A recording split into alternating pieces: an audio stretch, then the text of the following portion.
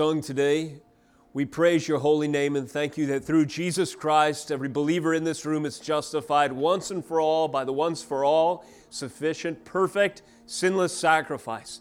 The blood of God's own Son, our Savior and Lord, Jesus Christ, has redeemed us, His people, and established in us a church to the praise of His great name, and all who share that born-again experience by the Spirit's power and by that glorious miracle of new birth. Lord, we thank you and praise you for the opportunity to gather in the name of our Savior today and to learn more of His holy word. As we open your scriptures, we pray that you'd open the eyes of our spirit to see the absolute rule, reign, authority, lordship, and sovereignty of our God and Savior, who has conquered the grave and has lain every enemy bare before Him. His sword of triumph that He wields against His enemies will take every single enemy captive unto the subduing and His footstool, the enemies, until such time as the kingdom of this world, every last one, becomes the kingdom of our God, and He reigns forever and ever.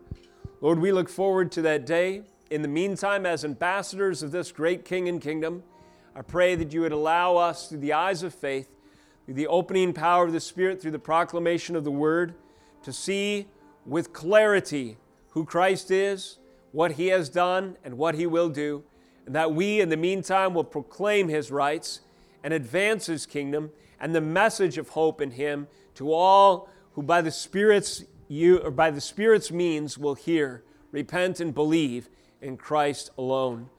We pray that Christ would be magnified in the preaching of the Word today, and that His saints would be edified and equipped for that call. In His name we pray. In Jesus' name, amen.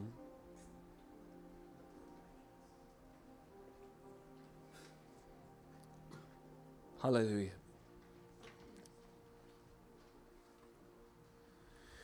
Praise the Lord. What a glorious privilege, what a great gift it is, and immeasurably so, to be able to open up the Scriptures and consider the revelation of our God. I'd encourage you to do so with me in turning to Psalm 119, second Sunday of the month, our Psalm Sunday, as we continue through this, the greatest song in all of literature, Psalm 119, that acrostic song on steroids, if you will. We'll consider today the 12th stanza under the title LAMEDH, and the subtitle, The Trial of Scheming Enemies. So this will be Psalm 119, 89 through 96. In a minute we'll stand. As you're turning there, let me give you an aim for today's message. My goal in preaching today is to strengthen our resolve by effective and therefore godly means. The resolve in this case, in this particular application, to face enemies and trials such as the scheming and plotting, nefarious intentions of the enemies of Christ and the enemies of His church. With that introduction, your Bible, your heart open, and out of reverence for God's Word, would you stand with me today as we listen to the immutable, authoritative, and perfect Word of God. This is Psalm 119, 89 through 96. Hear now God's Word. Forever, O Lord, your word is firmly fixed in the heavens. Your faithfulness endures to all generations. You have established the earth, and it stands fast. By your appointment they stand this day, for all things are your servants. If your law had not been my delight, I would have perished in my affliction. I will never forget your precepts, for by them you have given me life. I am yours, save me, for I have sought your precepts. The wicked lie in wait to destroy me, but I consider your testimonies. I have seen a limit to all perfection, but your commandment is exceedingly broad. This is the word of God. You may be seated.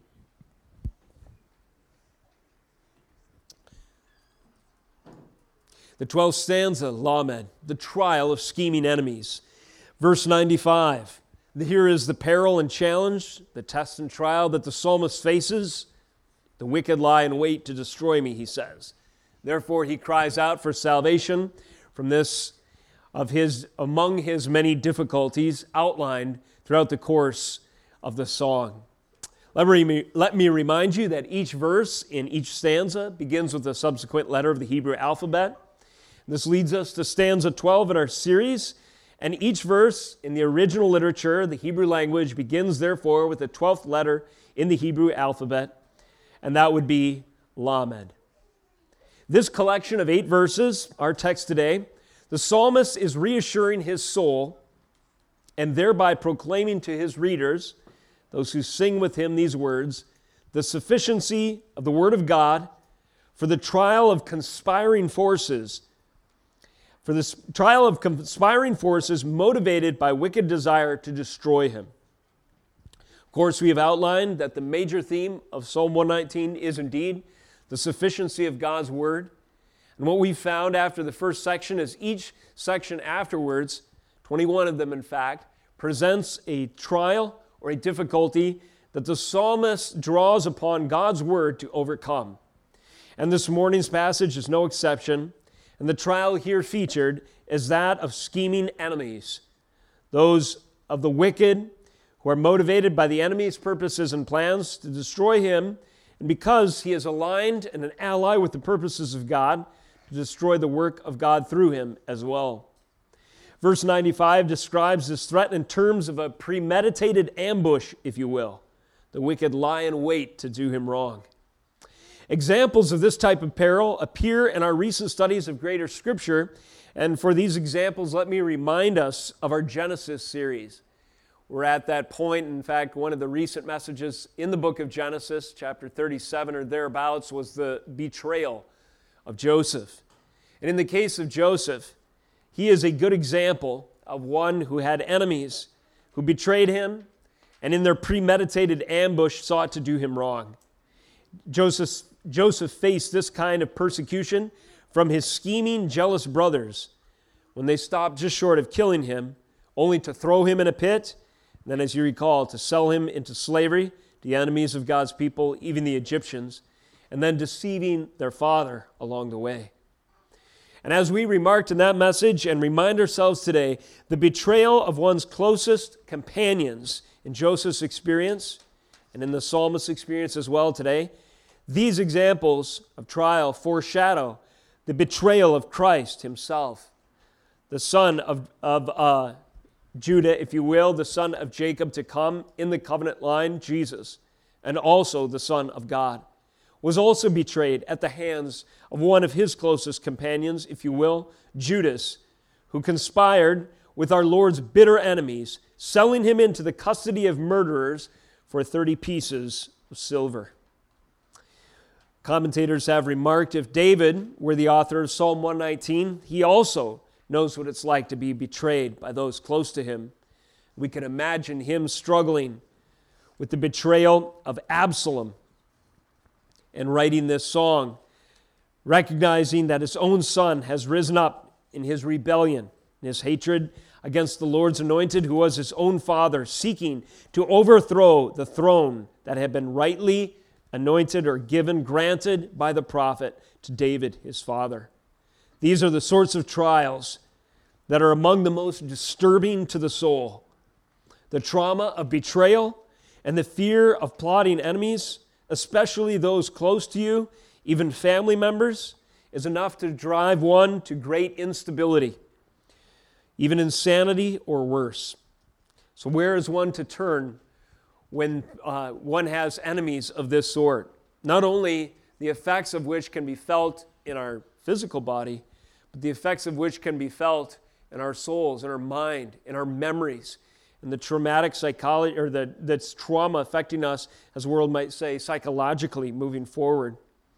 Well, the psalmist models and exemplifies where to turn in situations like this as he finds hope and help from the architect of the heavens and the earth and from the architect of the covenant of eternal salvation.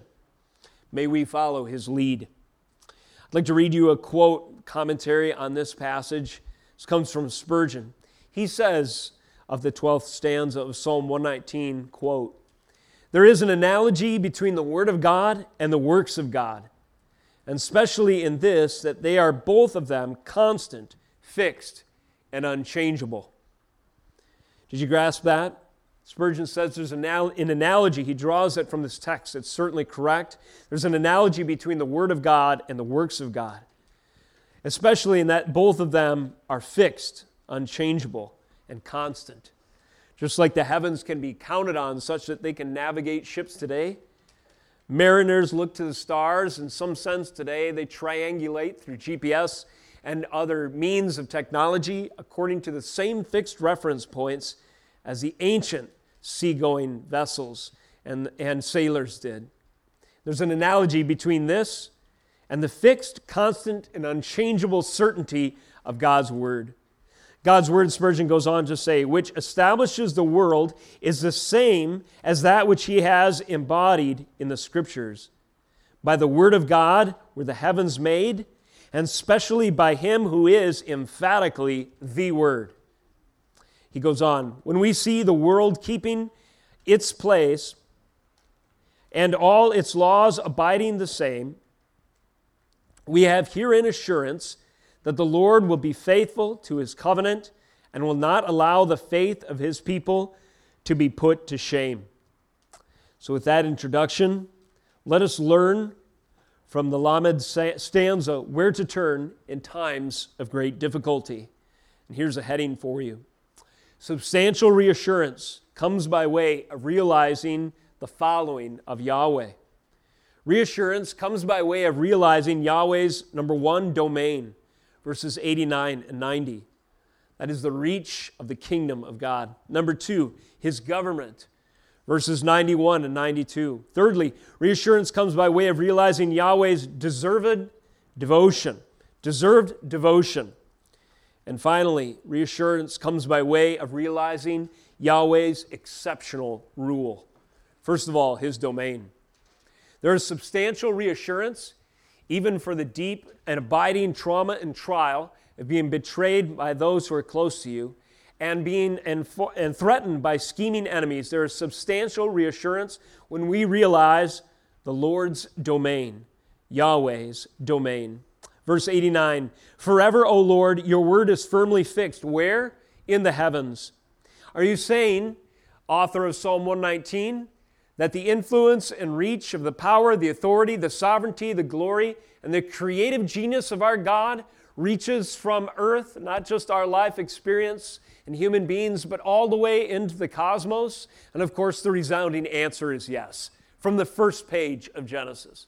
Recently, if you've watched the news, you've seen reports of eyesight via technology into the distant reaches of space, the James Webb Telescope or something of that nature, as revealing to us galaxies and heavenly bodies that the human eye presumably has never seen before until these moments when that information is translated via technology to your phone. You're able to see the greatness and grandeur of our God in ways that you perhaps were blind to before, as we realize the scope and domain and reach of His creative power is further and more magnificent still than we could have ever imagined. And as of yet, and I suspect till the end of time, we will not reach the end of the glories of God displayed in the heavens. This is the domain of our Lord. And if He has set every star and molecule, every bit of atom, every ounce of energy, every gravitational, pull or force or physical property of the universe into motion such as to hold it together, to display His beauty, and through our very own solar system to sustain the life-giving properties necessary that fields flourish with crops and you and I breathe oxygen maintained at these pristine levels of eco-balance, if He can do this, then He can watch over our lives to keep and to guard us against any type of enemy. Recall 4 elements of kingdom that we covered years ago in the book of Matthew. A kingdom is made up of a sovereign, the one who is in charge, the king, of course. Subjects, those who are in submission to His rule and authority. Realm, the reach of where He governs. And law, the standard whereby He rules. And when we think of these 4 elements of kingdom as they pertain to our God, we ask ourselves, who is the sovereign? He is the one who has demonstrated His power in creating the domain of outer space, the heavens and the celestial bodies. Turn with me to Romans 1. In a moment, we'll consider their purpose day one, or in the early days of creation. And who are his subjects? Well, you might think, well, I'm his subject because I am blood-bought, I'm his, I'm a Christian, I'm converted, and he has saved me, and that, of course, is true. But his subjects go beyond just those who are bound in favor with him by that covenant restored. Everyone is his subject. Everyone is in relationship with the Lord. You're either in good standing or you're under his judgment. There is no one who has ever been or will be born who is outside of the subjugation of our King of Kings. And then we ask, well, what is the reach of his realm? Well, his majesty, power, authority, glory, and sovereignty reaches not just the far corners of this earth. You know, the habitation of mankind that we imagine and consider most of our lives and our exchanges and relationships taking, the stage in which they occur, but it reaches far into the heavens. As far as we can look, there our God reigns. And what is his law? What is his instructions? Well, this is what captivated the heart and fascinated the mind and dominated the meditations of the author of Psalm 119. Truly a God with a domain that reaches so great into the universe. His law, his statutes, his precepts, his commandments, his testimonies, his word must be paid attention to, must be heeded with utmost care. And that is certainly true. What are the purpose of the heavens? Well, by implication, our author in Psalm 119 touches upon them, but we're reminded of them in the first pages of Genesis. We turn to Genesis 1, verse 14, and we read the following. And God said, let there be lights in the expanse of the heavens to separate the day from the night, and let them be for signs and for seasons, for days and years. The lights in the expanse of the heavens would be the sun, the moon, and the stars, and so forth. They are for what? Signs, seasons, days, and years. Furthermore, 15, and let them be lights in the expanse of the heavens to give light upon the earth. And it was so. And God made the two great lights, the greater light to rule the day, the lesser light to rule the night, and the stars. God set them in the expanse of the heavens to give light on the earth. Verse 18, to rule over the day and over the night, to separate the light from the darkness. And God saw that it was good. And there was evening and there was morning, the fourth day. The nature and purpose of the heavens is that this aspect of creation would reveal the covenant revelation of the Lord by reminding us that just as the heavens cannot be changed or shaken by the mere pitiful tools of man, just as they are immovable, immutable, so is our sovereign God. The sun, the moon, and the stars, what are they? They are enduring and they are a fixed order in order to, or for the purpose of ruling over day and night, years and seasons. And you could say it this way, by implication and by application, just as the moral law of God, just as his word provides the same to rule over the affairs of men. Stated again, the sun, the moon, and stars, they are the enduring and fixed order that rules over day and night, years and seasons. Just as the law of God provides the same thing, an enduring fixed order to rule over the affairs of men. So if life feels chaotic, and if you don't think there's an answer for society's ills, your own enemies, and today's problems, the psalmist would have you, and the authors of Scripture, think of Abraham, would have you look to the heavens and be reminded that just as the fixed order governs these things, day and night, years and seasons, so the fixed order of his word governs the affairs of men for all time. That doesn't mean we are without our problems. That doesn't mean the world doesn't experience the judgments and chaos that comes from abandoning him and in our sinful rebellion earning the consequences of our transgression of his holy law. But even those things only further emphasize, they only further evidenced that you can't break God's laws and get away with it. The chaos and all of the hardship and the tragedy and the fallout of our society, so far as it goes in the world and rebellion against him, is proof that deviation from the fixed order of God's law will yield for us degradation, self-destruction, and judgment. Jeremiah 31, 34 through 36. The promise of salvation is given, again, in the context of the purpose for which God created the heavens and the heavenly bodies. I love this passage, and this passage ties us in with the whole scope of the Scriptures revealed, all the way from creation to new creation. 34.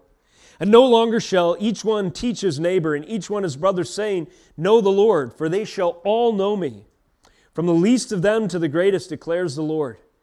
For I will forgive their iniquity, and I will remember their sin no more. For thus says the Lord, who gives the sun for light by day, notice that, and the fixed order of the moon and the stars for light by night, who stirs up the sea so that its waves roar.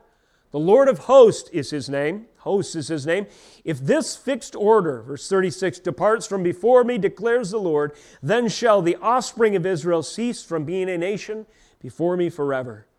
Thus says the Lord, if the heavens can be measured, and the fountains of the earth below can be explored, then I will cast off all the offspring of Israel for all that they have done, declares the Lord.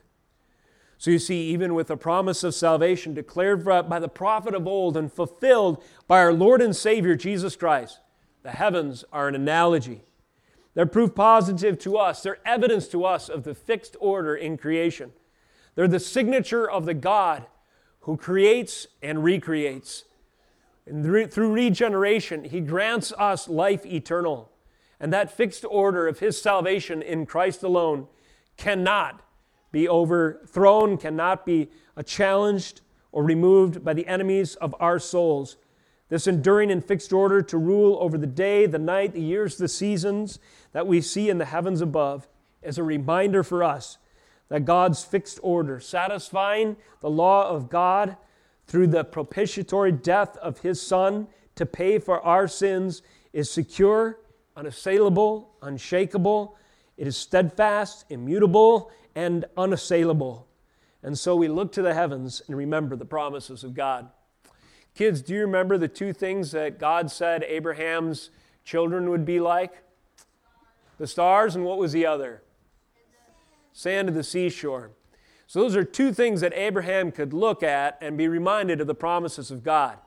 Imagine you're a tent dweller like Abraham. You have flocks and herds and like zero light pollution. So you're out in the wilderness, and each night that canopy of stars and the great expanse of the Milky Way and the heavenly bodies just sing from the glorious expanse of the universe as far as Abraham's eye could see. Too many stars to count. And every day, every night, on a cloudless evening, over the wilderness of Judea, he looks up and he sees the promises of God certified in the stars that tell him that the fixed order that rules over days and seasons will fulfill His promises to him in salvation. And now we look in the mirror, saints. If you know Him today, you are a grafted-in son or daughter of Abraham, so to speak. That's what the Scriptures say. You are proof of that promise to Abraham even this day. And so it is in the sands of the seashore. Abraham could look. He could tell his little one, Isaac, hey, count the grains of sand out there. Come back to me when you're done. And Isaac goes out there full of ambition, having just learned to count to 10. And of course, he doesn't get very far on the sands of the sea before he comes back, overwhelmed with the task that his father Abraham gave him to do. Just imagining a situation. Dad, I can't do it. I don't think I ever can. That's right, son. But so it is that you will not be able to count the glory and the promises of God. And it is totally beyond your and my imagination, the steadfast love and the saving work that He will perform through your sons and your sons' sons and daughters, and so on and so forth, until a great throng that sounds like the voice of many waterfalls, as many as the sands on the sea, will praise the holy name of Yahweh, our covenant-keeping God. I had an idea when I was preparing this message. Wouldn't it be cool to take the phone outside on one of these starry nights up here in northern Minnesota and do family devotions and point our children to the skies and say, remember the message to Abraham, remember the message to you and to me.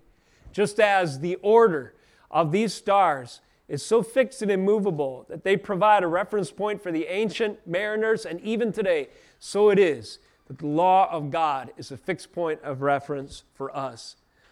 I don't know how many times Abraham must have looked at the night sky and been reminded of these things, but we can do the same, can we not? This would be great, a great reminder for us, especially in the midst of trial. Because reassurance comes by way of realizing Yahweh's domain. His domain reaches into the heavens, and they bear a particular message for us. His domain also reaches to the generations. This overlaps what we were saying before, the testimony of Abraham. Verse 90, your faithfulness endures to all generations. You have established the earth, and it stands fast. How would our children know the glories of God? Because they were born after we crossed the Red Sea. The early parents of the Promised Land might wonder. There was an answer. Passages of such as Joshua 4, 5 through 7 gave specific instructions in that regard, so that the next generation and the one following would not soon forget. Here Joshua commanded the people to set up stones as an altar to remind their children and their children's children that God, by His sovereign hand, reached down to His domain, yes, even the earth and the Jordan River, swollen at flood stage, we presume, and touched that water and suspended for a time that ordinary properties that would not allow passage, safe passage for 1 million people.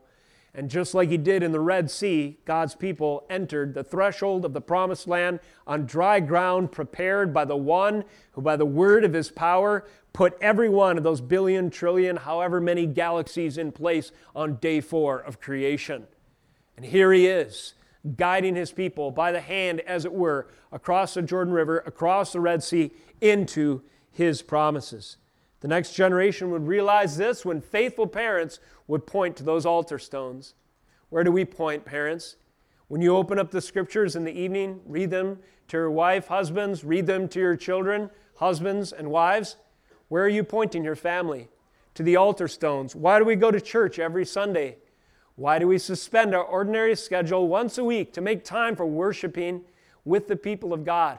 The answer is the same as the reason those altar stones stood on the banks of the Jordan, to remind the next generation, to tell them of the domain of our Lord, the fixed order of His creation and His law. And by these standards, everyone falls short. But through Jesus Christ, the Joshua to come, salvation was made across the water that our sin deserved, through the ark door of Jesus Christ, unto salvation in the promised land of eternity, reconciled with a holy God, through the blood of the sacrifice, the Passover Lamb, Jesus Christ. And thus the generations are encouraged with the same messages of old, but given even more weight as we see them fulfilled in Christ. This is the domain of our God. It reaches from heaven to earth and across the generations by the means that He has prescribed. Furthermore, your faithfulness endures to all generations. You have established the earth, and it stands fast. So the successive lineage of all humanity are under the sovereign control of God. The heavens are His, the earth is His. Is there anything that escapes His rule and attention? No, there is not. This is the reassurance that comes by way of realizing Yahweh's domain. Man's habitation on this earth is at the complete and total mercy of his landlord. You know, you might find a home for sale, and it's beautiful, it's palatial, it's like 5,000 square feet, it's over here on one of the desirable lakes in the region. You might move right in. That doesn't mean it's yours. As soon as the owner or the realtor or somebody with some authority recognizes that you're squatting in that place, pretty soon there'll be lights and signs in the driveway, and you'll be ushered off that property. Why? Because you don't own it. It's not yours. You don't have a legitimate claim. Your name is not on the deed. So it is with the earth. Men in their rebellion, in their unbelief, are squatters. Yet one day the Lord will come, and He will ask them, as it were, on the day of judgment, where's your title deed to this land? You know, all this earth and its fullness is mine. Have you acknowledged me, and what do you have to show for using my resources, breathing my air? And I'll tell you, the answer that will not fly on that day is, I thought it all just came about when nothing exploded and a fish grew legs, and here I am. Won't fly on Judgment Day. The Lord will say, as Gene has been preaching from Romans 1, you are without excuse. Creation itself, the expanse of the heavens, the reaches of the eyesight of the James Webb telescope prove to you, with your technology even more than the ancients, that there is a God, that His fixed order governs the world and His fixed moral order governs your lives. Where do you stand in relationship to Him? This is what the reckoning of Judgment Day will establish. And if we stand before the Lord and we have the blood of Jesus to appeal to, we will hear that welcoming door open, come into the sweet fellowship of eternal life. But if we have anything else to present to the Lord as a means of justification, we will hear, depart from me, I never knew you. And this is the reality of the domain of the Lord. We might live like squatters, we might pretend we own the place, but that's just the arrogance of modern man. One day He will answer for His use of God's resources and for everything that He's done. And on that final day, where will He stand? There's only one way to be in right relationship. That reassurance comes first by realizing Jesus is Lord. He owns everything. And you, in your human habitation, are at the mercy of your landlord. Have you acknowledged Him? Have you sought His favor? Have you cried out to Him for salvation? If you have not, do so today. You are not guaranteed tomorrow. Major point number 2, reassurance comes by way of realizing Yahweh's government.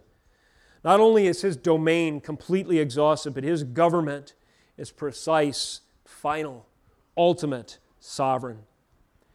By your appointment, they, the world and the heavens, stand this day, for all things are your servants. There is a substantial reassurance that the believer can find when he faces enemies that threaten life and limb, even, or that threaten his peace of mind. And this substantial reassurance comes from realizing that not only does the Lord's domain reach from heaven to earth, but that His government is perfect. What is appointment in this sense? It is the command of God and the decree of our Lord that every physical property obey His every command. That the electrons revolve around the nucleus of every single atom. That trees respond to the nutrients in the soil and the photosynthesis and so forth and produce carbon or oxygen and use that carbon as food. And that ecosystem continues. That the clouds drop rain when they are heavy laden and that soil springs forth in new life when the precipitation falls upon the fertile field. All of these elements of creation are by the appointment, by the decree of our God. We see this clearly in the book of Job. Who owns the lock and key to the storehouses of snow or precipitation that causes the earth to bud and to bloom? It is the appointment, it's the government of our God. The decree of the sovereign from creation to providence, which is sustaining all things for His name's sake. Even the balance that is necessary for life, and now, even as modern science progresses, the fine-tuning of the universe is a term that is sometimes used in astrophysics and so forth, cosmology and cosmogony, the origin and sustenance and the explanation of the universe. There's something of a fine-tuning that even the unbeliever now recognizes. But he is just more culpable if he doesn't realize where that fine-tuning comes from. Does fine-tuning not speak of a fine-tuner? Of course it does. It is the sovereign who has appointed by His command the physical properties and the moral order of His entire universe. The decree of the sovereign comes by way of creation, providence, and the eschaton, which means the fulfillment of all history unto His glory, the purpose for which all human events are headed. This is the appointment of our Lord. His government is also recognized by the author in terms of lordship. By your appointment they stand this day, for all things are your servants. All things? Yes, all things. This deals with that subjects element of kingdom. All things are your subject. Even our enemies, even that which would threaten our life or our soul or our future, or the economy or the stability of our society, our government, and so forth. All things are your servants. That is correct. Now, it so happens that since the fall, creation obeys the Lord much more completely and uniformly than his moral agents do. Sinners are rebellious, and the heavens put us to shame. We are inconsistent. We don't follow the Lord as we ought. We don't obey him with consistency. We are a different kind of created being. We are a creature made in the image of God. We're a moral agent. But let me tell you, even the sinner is a servant to the Lord. We see this in the book of Genesis, in the story of Joseph. Things that his brothers meant for evil served the purposes and appointment of God, and God used them for good. And of course, chiefly at the cross, the sinners that were assembled by the sovereignty of God to crucify the Lord of glory was the very instrument in the hands of the Almighty to slay his Son, Isaiah 53, as a sacrifice for the sins of his people. You serve the Lord in glorifying him in your forever judgment if you die without repenting, or you serve the Lord by crying out to his Son and trusting in his blood to save you, and then joyfully embracing the calling of loving and obeying the precepts, the law, the testimonies, the commandments, and the word of our Lord. Recognize that this reassurance, nevertheless, comes by way of the domain of recognizing the domain of the Lord and his government. He governs by appointment. All things are his servants, and all is ordered as far as his moral agents are concerned, according to his law. Psalm 92 or 119:92, if your law had not been my delight, I would have perished in my affliction. God's law is the key to life. In some sense, there's a connection between the two. The psalmist recognizes this. He realizes that the God who governs the universe and has firmly fixed the heavens has also done so by his law, which is to order his life and his affairs. This brings up point number 3. Substantial reassurance comes by way of realizing Yahweh's domain. Secondly, the Lord's government. And thirdly, deserved devotion. So in light of all we've said thus far, how ought we respond? Well, the psalmist exemplifies a worthy response when he says that the Lord's law has been his delight in verse 92. Furthermore, 93, he says, I will never forget your precepts, for by them you have given me life. Says 94, I am yours, save me, for I have sought your precepts. And then 95, the wicked lie in wait to destroy me, but I consider your testimonies. What is the devotion that this sovereign creator of salvation and of all the universe is deserving of? Delight, remembrance, seeking, and considering. Perhaps we could summarize. I delight in your law. I remember your precepts, the psalmist says.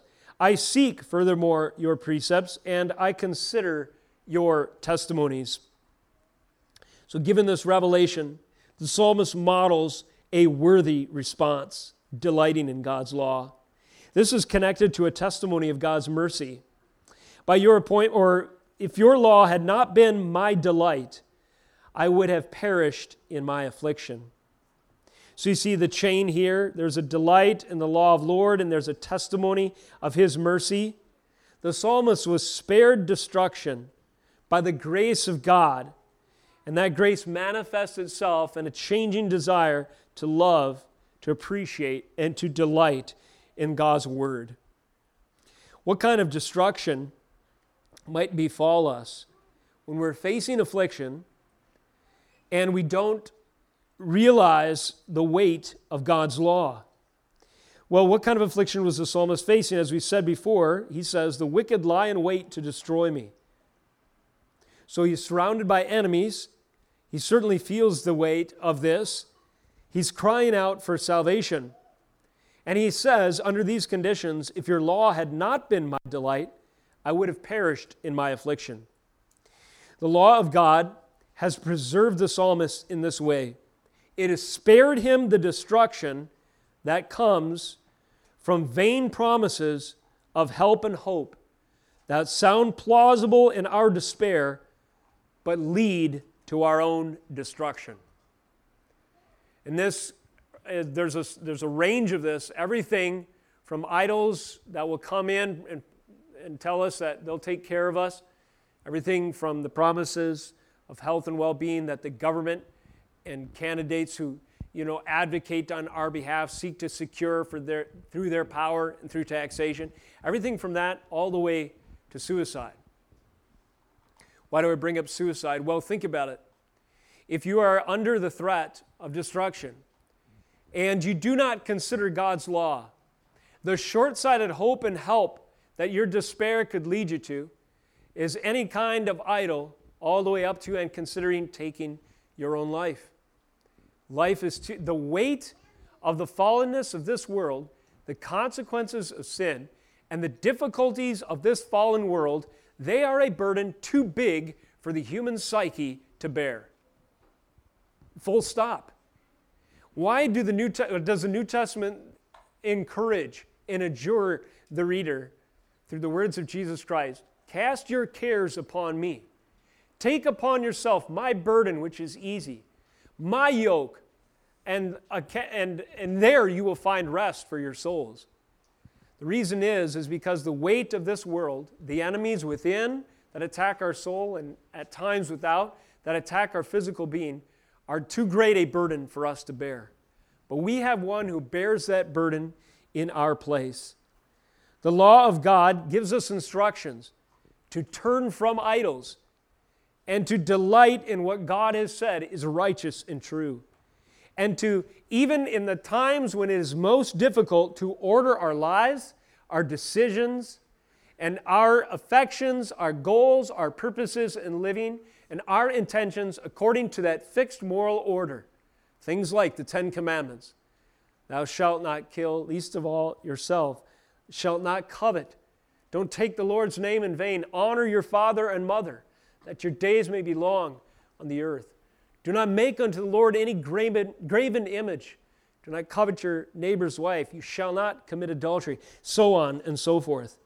If we delight in these things, and our devotion is involved in realizing the weight and the beauty and the ingenious nature that God has ordered His promises and His commands, then this deserved devotion on account of the genius of His law will carry us through difficult times.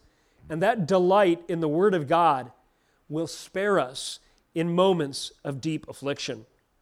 Furthermore, remembering the precepts, and here this is tied to grace, not only spared from that which he deserved, destruction, perishing, but getting that which he does not, which is the definition of grace. In short, 93, I will never forget your precepts, for by them you have given me life.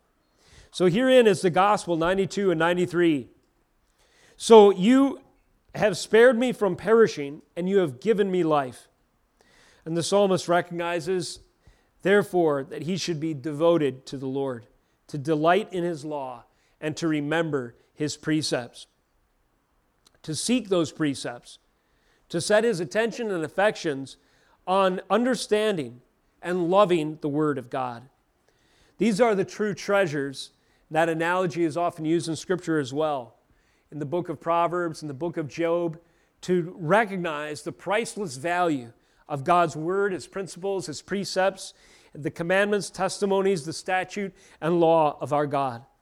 And as we seek these things, we find refuge for our soul and understanding of life. We begin to have categories to interpret the circumstances in which we live. I don't know if you've experienced this, but I certainly have. It is much easier to negotiate the chaos of a fallen world when we recognize that our God is sovereign and that the consequences of sin affirm the certainty of His law. And though we may be living in a time where it seems like wickedness reigns, as we reap the bitter fruits of the wicked seeds that we have sown to the flesh, we recognize this is all according to God's purposes. The judgment or destruction of the wicked, it confirms the Word of God every bit as much as the blessing and the grace that the righteous enjoy through salvation. Thus, we delight in Him, we remember Him, we seek Him, and we consider his testimonies. In seeking the Lord's precepts, the psalmist cries out for salvation. I am yours, save me, for I have sought your precepts. This is a cry that's echoed 8 other times. By my count in this particular psalm, verse 41, 81, 117, 123, 146, 155, 166, 174, all are a cry for salvation. The psalmist recognizes in the 21 trials and more that he outlines in the passage that he is desperately in need of divine intervention, and without that, he will perish. He recognizes that the shortcomings of his soul, that his transgression of God's law has put him in desperate need of a Savior. And those enemies without also create a circumstance in which he is wholly and completely dependent on his Lord. And thus he cries out in this entreaty, save me. So he's seeking the Lord, he's remembering him, he's delighting in him, and he's considering the Lord's testimonies. Verse 95, the wicked lie in wait to destroy me, but I consider your testimonies. Think of the many enemies that Joseph faced. We move further through his story and recall the temptation of Potiphar's wife. The easy thing, would have spared him prison and given him a good time, the world would tell us, to simply give in to the advances of Potiphar's wife, that wayward woman. But no, because Joseph had considered the testimonies of the Lord, because he had sought his precepts, because he loved his law, even though in the short term it seemed a lose-lose, he resisted the temptation of Potiphar's wife and was thrown into prison. It would take great faith to take this road less traveled. But you know the rest of the story. Joseph didn't at the time. He had to proceed in faith. But we know that God used the virtue of this man, the Spirit's work in him, to be an instrument of salvation for the covenant family. And without his preservation from famine of that covenant line, the Messiah would not have come to us.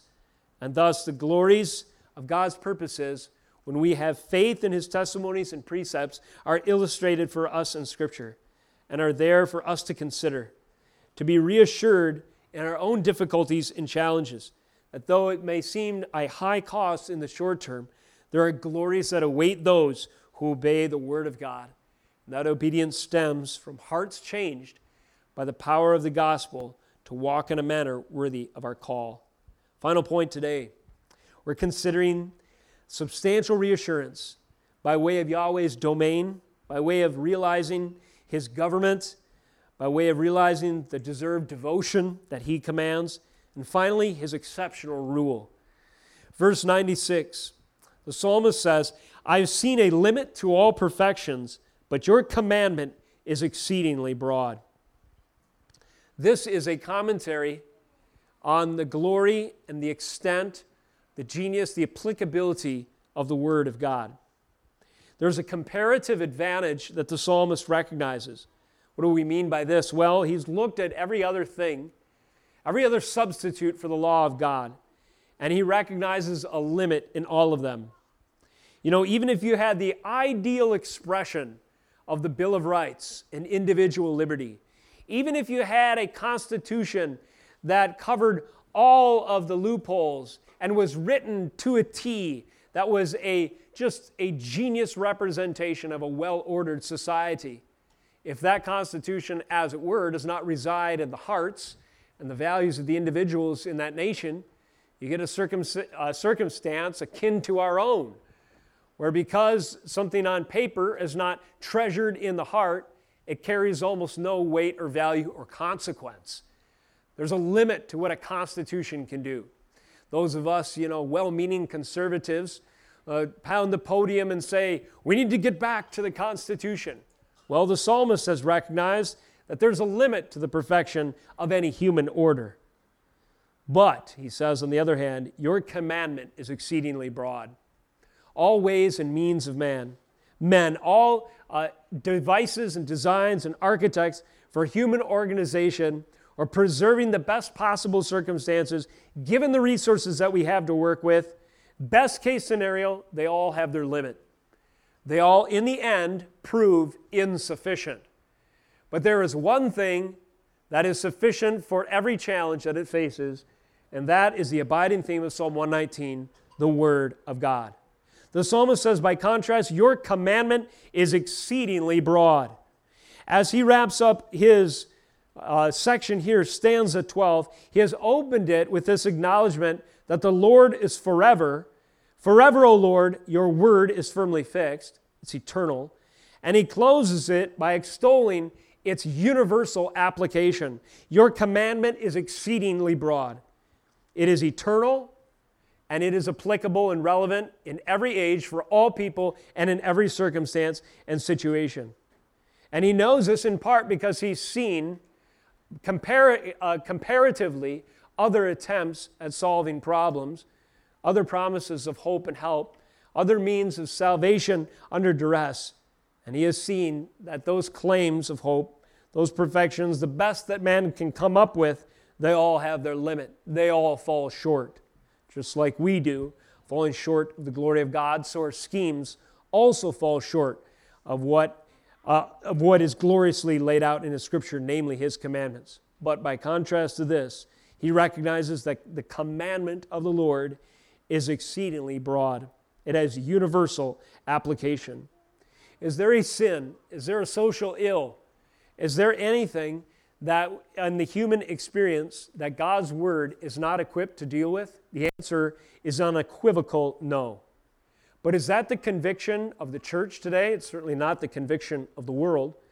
But it's too frequently in a church even that we overlook or discount or marginalize the broadness of the commandment of the Lord. There are many who hold that the Bible has not that much to say about how a civil society should be organized. After all, they say the civil law has died, or rendered obsolete, with the closing of the chapter of national theocratic Israel. Is that true? I heard a pastor saying that recently as I was listening to his message, and I was pretty discouraged upon hearing it. But then, gloriously, he contradicted himself later and said, however, there is such a thing as the civil application of the moral law of God. And our nation and every nation is bound to that standard. Well, to that I can say amen. What he had taken away in the first phrase, he granted it again with the second. And I believe that's where our conviction should lie. I don't care exactly how you describe it, so long as you hold to the conviction that the Word of God is sufficient for ordering the affairs of men. And that there is a universal standard and commandment, and it is sufficient for all problems that we face, whether they be personal or whether they be a social application. This is the exceptional rule of the Lord. The weight and the breadth and the glory and the power and the riches, inestimable riches of the commandments that the psalmist recognizes. And he knows that these things provide for him reassurance no matter what trials he faces. So let us remember the same. Let us close in prayer, praying that we do so. Dear Lord, we thank you for the reassurances found in your Scripture, that your domain and your government, the devotion you deserve, and your exceptional rule grant for us peace of mind, stability of soul, and a firm conviction that your word is sufficient. If we're tempted, Lord, to sell you short in any way in this regard, I pray that the preaching of the Scriptures today would provide conviction, repentance for us, that we would acknowledge with the psalmist that forever your word is firmly fixed in the heavens, and that you would work in us a devotion to you, that we might delight, remember, seek, and consider your Scriptures as many days as you give us. It's in Jesus' name we pray. Amen.